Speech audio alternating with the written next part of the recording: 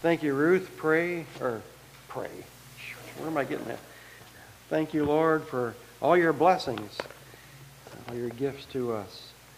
This morning I want to talk about washed and made clean, and some verses from Hebrews and also from the Old Testament book of Isaiah. One verse, and you've been looking at it all morning if you're looking up here. So Isaiah 1:18. But as we talk about being washed, being made whole, being made clean. And we'll begin with Hebrews chapter 10 and verse 10 through 12. And it reads this way: For God's will was for us to be made holy by the sacrifice of the body of Jesus Christ once for all time. Under the Old Covenant, or the Old Testament, the priest stands and ministers before the altar day after day, offering the same sacrifices again and again, which can never take away sins. But our high priest offered himself to God as a single sacrifice for sins, good for all time. Then he sat down in the place of honor at God's right hand. And then Isaiah chapter 1, the verse reads, Come now, let us reason together, says the Lord. Though your sins are like scarlet, they shall be as white as snow. Though they are red like crimson, they shall become like wool. Let's pray. Father, we thank you this morning that you have made this possible. We're thankful, Lord, for all that we can bring to you, and know that you hear us when we pray and ask for forgiveness, that you hear us in all that we go through, and know what we're doing each and every moment, that you are God and there is none like you, and that we are made in your image, part of your creation, and we lift our hearts to you and worship you in everything that we say and do. In Jesus' precious name, amen. Do you remember the time before, I think this is a picture of a whiteboard, before that, and before there were computers, before even PowerPoint or even overheads, and even green boards. I think we have green boards back in the Sunday school rooms. And I had a picture, but I took that off. You guys know what it looks like. And if you do, then you remember a classroom that probably looked like this. And at the front of every school classroom, there was these blackboards. And these blackboards were made of either real or fake slate. And at our grandson's bedroom, we got some paint and put it up there for them to mark on. And they did that in the teen room, is where we got that idea, on the back of one of those doors. A paint you can put on, then they can mark on that using chalk. But this chalk, this wonderful stuff called chalk, it's great. It comes in all kinds of colors. And you can draw on them. You can have your... you can play, I don't know what they're doing here, hangman with a car or something up there on that blackboard. But they had the walls in my classrooms were just, as high as you could reach, and even higher, and going all the way around. And you were asked to go up. And I remember in German class, we'd have a big long lesson, and then the teacher would say, take turns coming up. You got a piece of chalk. And I'm going to tell you a sentence in English, and you take your chalk and write it in German. And I'm thinking, oh, boy. The pressure's on. I should have been listening the other day, kind of a thing. But I remember every Friday afternoon when I was in elementary school, which was a long time ago. And they had the blackboards, of course, and we would clean our classroom on Friday afternoon as part of the end of the day activity. And whoever, you get the honor of taking those chalky, dirty, dusty erasers, and you go outside and it looked like something like that, right? And you're hitting them together, and you're hitting them on the wall, you're hitting them on the step, you're hitting them on everything to get that chalk out of that eraser. And my mother used to hate it, but I loved it. I mean, here I'm outside pounding these things, and I got a cloud going, and I could almost picture myself looking like Braden without, and whatever I wore on that day, I wore with a cloud of dust on them on the way home. And she would complain, and she even got to the point, I remember, well, what day? It's Friday. Oh, I can't dress you in black. And so we would get those erasers clean, and finally get to the point where everything they would get the best we could do. And then later on, they came out with this invention of a machine that you just held them on and it shook them. And if we would have had that when I was a little kid, but that wouldn't have been as fun. But we had a good time doing that. Other kids, if you weren't doing the erasers, you were doing you'd have a little sponge or a wet cloth, and you would clean the board. And then somebody would be right next to you with a dry towel and wipe it down. And when they were done, it would be clean. The board would be clean. I don't know why they even hired janitors back then, because we were the slave labor. This is free labor. But the blackboards were clean. You wouldn't even know that there had been history lessons or math lessons or English lessons all week long on those boards. They would be clean. And the erasers would be clean. They started out like this, and hopefully they looked like that, but they never did. But in the same vein, in the same idea as having the boards being immaculate, and once were dirty and dusty and marked up and drawn on all week long, I want us to look at the experience of our mistakes and having our failures erased and washed clean forever by our Lord Jesus Christ. That here God had a sin eraser, and that would wipe out those things that we had done. And the Bible tells us that one of the most amazing experiences that we can have as Christians and believing and enjoy this life is receiving God's forgiveness. To receive our own forgiveness and the privilege and the ministry of that God gives us to forgive somebody else, to forgive another person. And passage after passage, and it lets us know that God and forgiveness go hand in hand. And so I want us to take a few minutes to remind ourselves that when God cleans and erases our life blackboard, they are truly clean. They're immaculately clean. And so we're going to do our best as forgiven people to live and be a forgiving people. And the first point I want to make is that God's sin eraser is eternal. And the moment that we ask the Lord for forgiveness, this amazing, wonderful, supernatural thing happens. We're forgiven. We're forgiven. All of our sins are erased. He's cleaned that chalk out of that eraser, and with a clean eraser has wiped out that board that has everything written on it that we have done, that it's washed clean, immaculately, wonderfully clean, better than we could as 4th, 5th, and 6th graders trying to get that board clean. And the Bible is clear on this.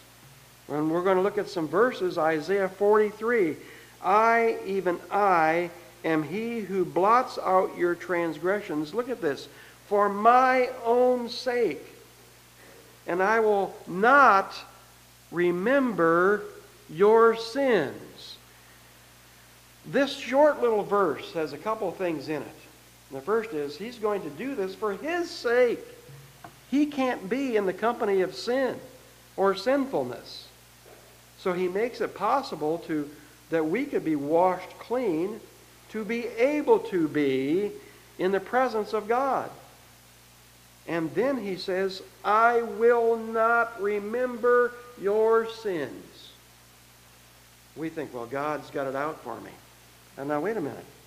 If you've asked for forgiveness, if you've confessed that sin, he tells us once you repent of that, he's not going to remember that. He's not going to use that against you. Then we move to a little further in the Old Testament, the book of Micah, chapter 7. Who is a God like you, pardoning iniquity and passing over the transgressions of the remnant of his heritage? He does not retain his anger forever, because he delights in mercy. He will again have compassion on us and will subdue our iniquities. He will cast all our sins into the depths of the sea, into the deepest part. This is where we get that. Micah chapter 7, that he takes our sins and casts them in the depths of the sea. Psalm 103, a tremendous chapter, verses 8 through 12. The Lord is compassionate and gracious, slow to anger, abounding in love. The Lord will not always accuse, nor will he harbor his anger forever. He does not treat us as our sins deserve, or repay us according to our iniquities. For as high as the heavens are above the earth, so great is God's love for those who fear him. As far as the east is from the west, so far has God removed our transgressions from us. If you got a map, if you've got a compass, east never meets west. Right? That's what makes them east and west. They will never meet. So that's how far away he's cast our transgressions from us. We need to let these passages sink in for a moment. Just to look at these passages and just soak it in for a minute. So we often think about forgiveness, but I'm afraid we don't enjoy our forgiveness as much as we can, or as much as we should. And every sin, every wrong thought, every wrong attitude, every wrong action, they're all gone. East and west, into the depths of the sea. Everything everything that should commit our everlasting spirit to the pit of hell is released, erased, and washed by the blood of our Lord Jesus Christ. Praise the Lord. And that's what Jesus did on the cross for us. Jesus took upon himself every big sin, little sin, gross sin, vile sin, mortal sin, venial sin, every sin imaginable, gave his life for our forgiveness and for our cleansing. And we're probably going to pay the consequences for that sin. He didn't take that away.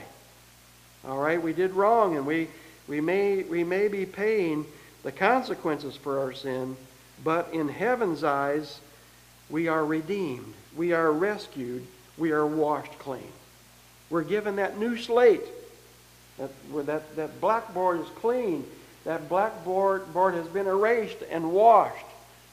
When there may be consequences, and that doesn't go away, we sometimes, well, I've been forgiven. Why do I have to? Well, you still did it. That's still part of all that. And when God looks at you, he doesn't see your sin. He's washed all that away. Right? When God looked at David after he had repented from what he had done with Bathsheba, the Lord didn't condemn him to a life of hell. The Lord didn't throw David away. The Bible tells us that even though God knows all things, he chooses to forgive us. He chooses to redeem us. He chooses to restore us and give us a new start. When David was a young boy, he was kneeling at the feet of the prophet Samuel and being anointed as the next king of Israel. One day, that David, that teenage boy, before he killed Goliath, one day that boy that was being anointed by that prophet that day, that was instructed by God to do this, he would be the next king.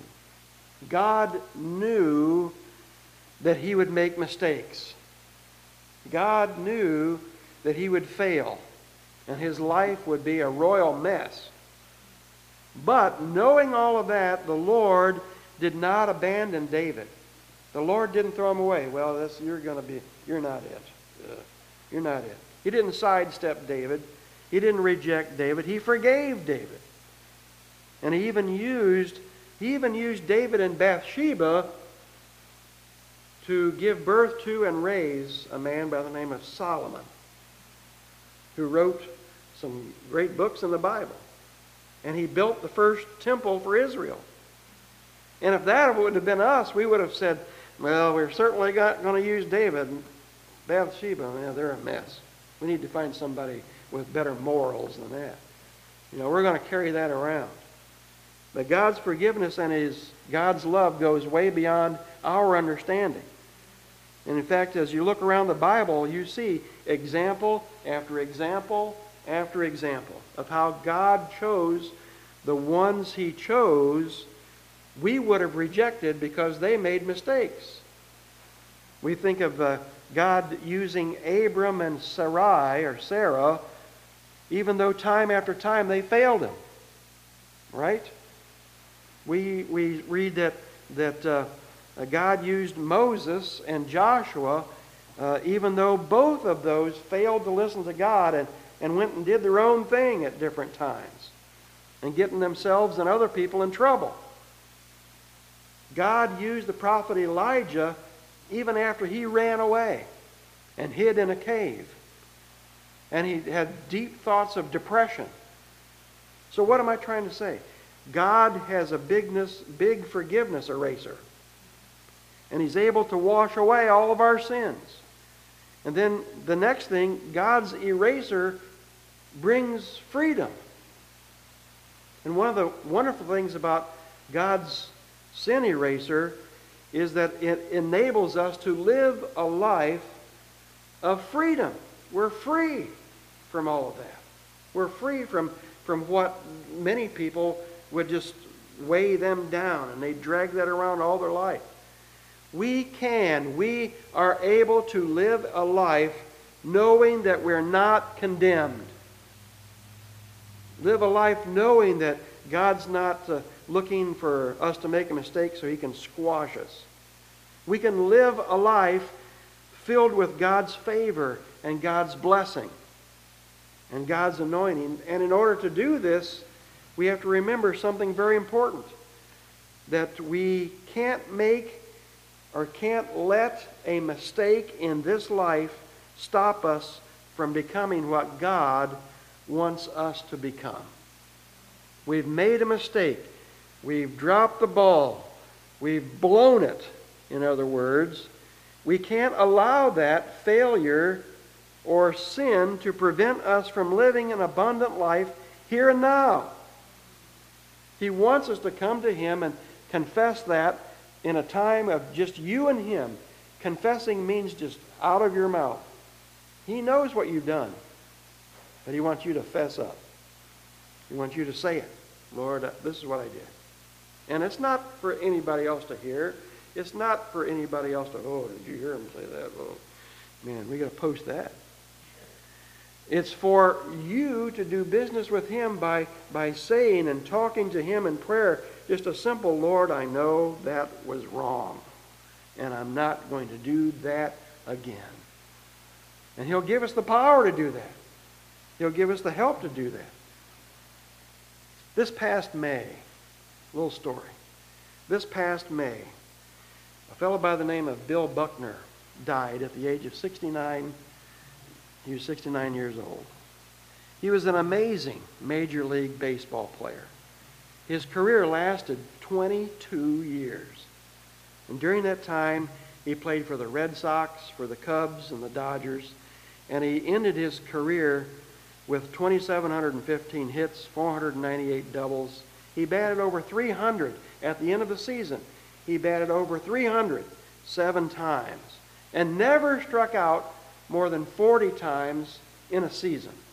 And that's amazing, because these guys get up there and they just swing for the fences. And today, the average is 120 to 200 strikeouts a year.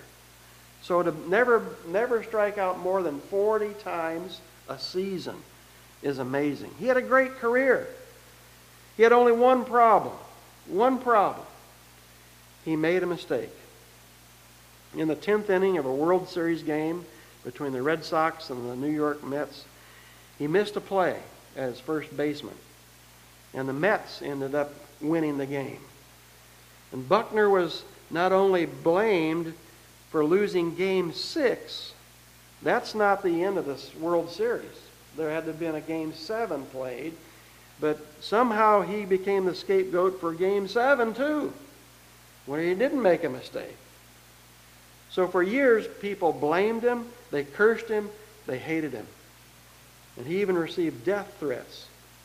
And sadly, this year when he did pass away, one of the media outlets in the Boston area ran this headline. I didn't put it up there, but Bill Buckner, all-star slugger, best known for his 86 World Series error, is dead at 69. One play in a career of 22 seasons, over 2,500 games played. And the one thing that many people remember him for and label him with was the one play that he missed in one game when he was already suffering a leg injury and shouldn't have been playing in the first place. But the manager decided, we're going to put Bill in there at first base, even with a leg injury, because he's a good batter. He's a good hitter. One mistake, and people tried for the rest of his life to label him with that one mistake, that one failure. And things got so bad that for a time, Bill and his family, his wife and kids, had to move away from Boston to find some peace. But at the end of his life, near the end of his life, all was forgiven by the Boston fans. But we're saying 30 years. It was horrible. The devil tries to do that with us. One thing. You remember that day you did that. You remember the time when you did that. That always comes up. Boy, you've done it now. You might as well jump in with both feet. You've made a mistake. That one day. You remember that one day? And that's what the devil tries to whisper in our ears. And that's what he tried to do with the Apostle Peter after his denial of Jesus 3 times. That story of Peter being around the fire out there when Jesus was being beaten by the Roman soldiers. The devil tried to get Peter to quit being a disciple. I'm going fishing. I quit. Anybody want to go with me?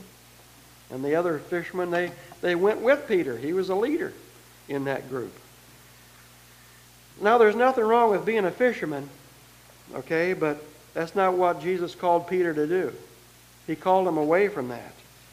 And in John 21, Jesus goes back to that seashore where Peter was going to be, not to condemn Peter. Hey, you blew it. You shouldn't have quit. Yeah. That's bad. He went to tell him what his plans were. He told him that he would bless him if he wants to fish. But more than a big haul of fish, the Lord wanted Peter to be the leader of his church. Feed my lambs. Feed my sheep. 3 times. Peter denied him 3 times. Jesus goes and gets Peter to confess 3 times. Peter decided at that moment not to allow the world, not to allow the devil to forever label him as a failure. Right? We know a fellow by the name of Thomas. What do we call him? Doubting Thomas. Right? We could be saying just as easy, the betrayer Peter. But we don't. Because Peter turned it around. He didn't allow that to take place. Sure, he betrayed Jesus. Right? He denied Jesus. Sure, he failed that night standing by the fire. Sure, he made a mistake, but he didn't let that mistake stop him. The Lord's not going to allow that. And when the devil whispers in your ear, you remember that day you did this? Remember that day when you did that? Don't listen to that junk, is all I got to say. God has a big eraser and a big washcloth, and he wipes those sins clean. And finally, God's forgiveness enables us to forgive others. We're not only to become forgiven people, but we learn how to forgive other people. And one of the beautiful things about being forgiven is that we are given this new life of freedom, and that freedom involves, hey, God has shown me forgiveness. I need to show forgiveness to somebody else. A new mindset, a new personality, if you will. And as we look at this, God sees, or God gives us the grace and the ability to forgive others. He sees what we can become, not what we are or who we are. And God loves to forgive and transform us from the inside out. So, God's forgiveness. God and forgiveness go hand in hand. He wants to allow you to be forgiven and for you to forgive other people. So today, as we look at this, let's celebrate forgiveness. Forgiveness from God, forgiveness of our own mistakes, and forgiveness of others' mistakes that they have done. Release them. They're walking around, they don't want to be around you because they know what they've done. They know what they've said. But once you forgive, you release that relationship up again. And you open up ways. Will it be easy? No. It's not going to be easy. It will take time. And when we repeat that, it will take time. It will take the grace of God and a dedicated action on our part to forgive somebody else. But we don't want our past mistakes to define us. So we should not define somebody else by their past mistakes. Listen to the Lord who rescues us. Listen to the Lord who redeems us. Listen to the Lord who forgives us. Live a life of freedom. And so when we get to that point, we can enjoy God's forgiveness, we can receive God's forgiveness, and we can extend God's forgiveness. Amen? Ruth, if you'll come. Everybody, if you'll stand as we close this morning. We cannot walk away this morning. I don't know where you are. I don't want to assume where you are. But we always think, well, I'm glad they're here this morning. They get to hear that. But it's for each one of us. And this morning as we close, I want us to sing a familiar song. I'm going to have the words up on the screen. But this is a time for you. This is a time for you to do business with Him. And He wants us to mouth the words. The word confess is with your mouth, confess Jesus is Lord. That means, Lord, you have it all. But I have to say it. I have to give it to Him, and I can only do that in a time of prayer. So we extend the time of prayer for that to happen. We're going to sing 3 verses, but I want to open up the altar for you as we sing softly and tenderly. Softly and tenderly Jesus is calling, calling for you and for me. See on the portals He's waiting and watching, watching for you and for me.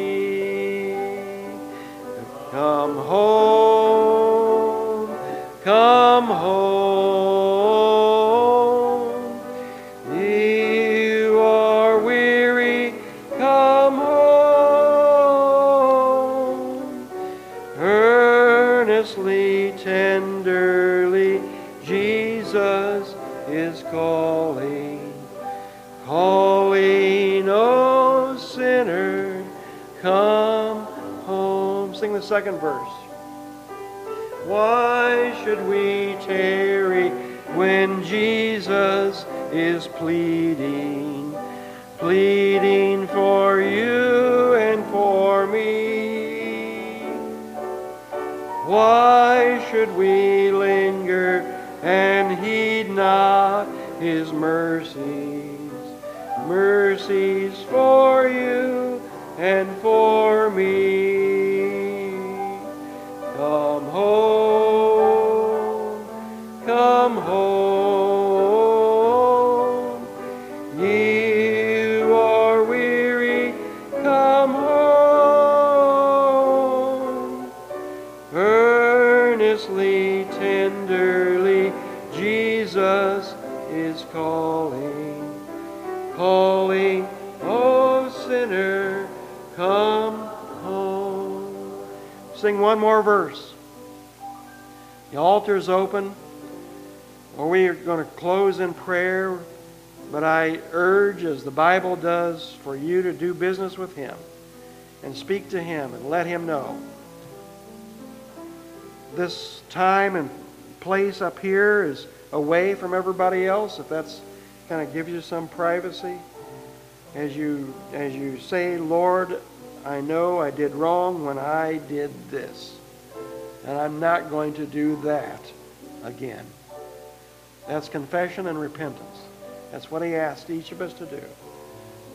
One more verse and chorus, then we're going to close in prayer. Oh, wonderful love He has promised, promised for you and for me. Though we have sinned, He has mercy and pardon, pardon for you and for me. Come home, come home. Ye who are weary, come home. Earnestly, tenderly, Jesus is calling, calling, O sinner, come home. Father, we thank you this morning. We thank you that your word tells us that we can have our sins washed away, to have that big life blackboard cleaned with your sin eraser. And forgive us for using these analogies, Lord, but as a picture, we can put this together and know that it was once marked up. I did this, I did that, here, there, whatever it might have been. But you've erased all of that when we come to you and say, Lord, that was wrong. I should not have done that. I should not have said that. I should not have been there. I should not have done that. Lord, I will not do it again. Father, it's then that you get out that eraser and then you tell us that you will purify us from all unrighteousness, and you tell us that you are not going to remember our sins anymore. And then those two illustrations, Lord, that we read, that into the depths of the sea or as far as the east from the west. Lord, we give you praise. We give you thanks that you give us a new start. We are born again. We start over. But we start over with you. And Lord, even after that there are things that we may have stumbled and done or we should not have done. Lord, we confess that to you and get that straight, and we're back on the road, the right road again. And that's where most of us are probably this morning that are here, Lord, that we've stumbled, and now we need to confess that and tell you, well, Lord, I said I wasn't going to do it, but I slipped. I'm sorry. But you wait for us to make that move, that confession with our mouth, and then you move in with your hand of forgiveness. Lord, help us. Lord, help us in everything that we do, Lord, to be a witness for you. Help us, Lord, to forgive others, that our relationship with them can be repaired just as your relationship with us is repaired through forgiveness. We love you and praise you. We give you the glory and thanks. Be with us throughout this day and this week. In Jesus' precious name. And everybody said, amen.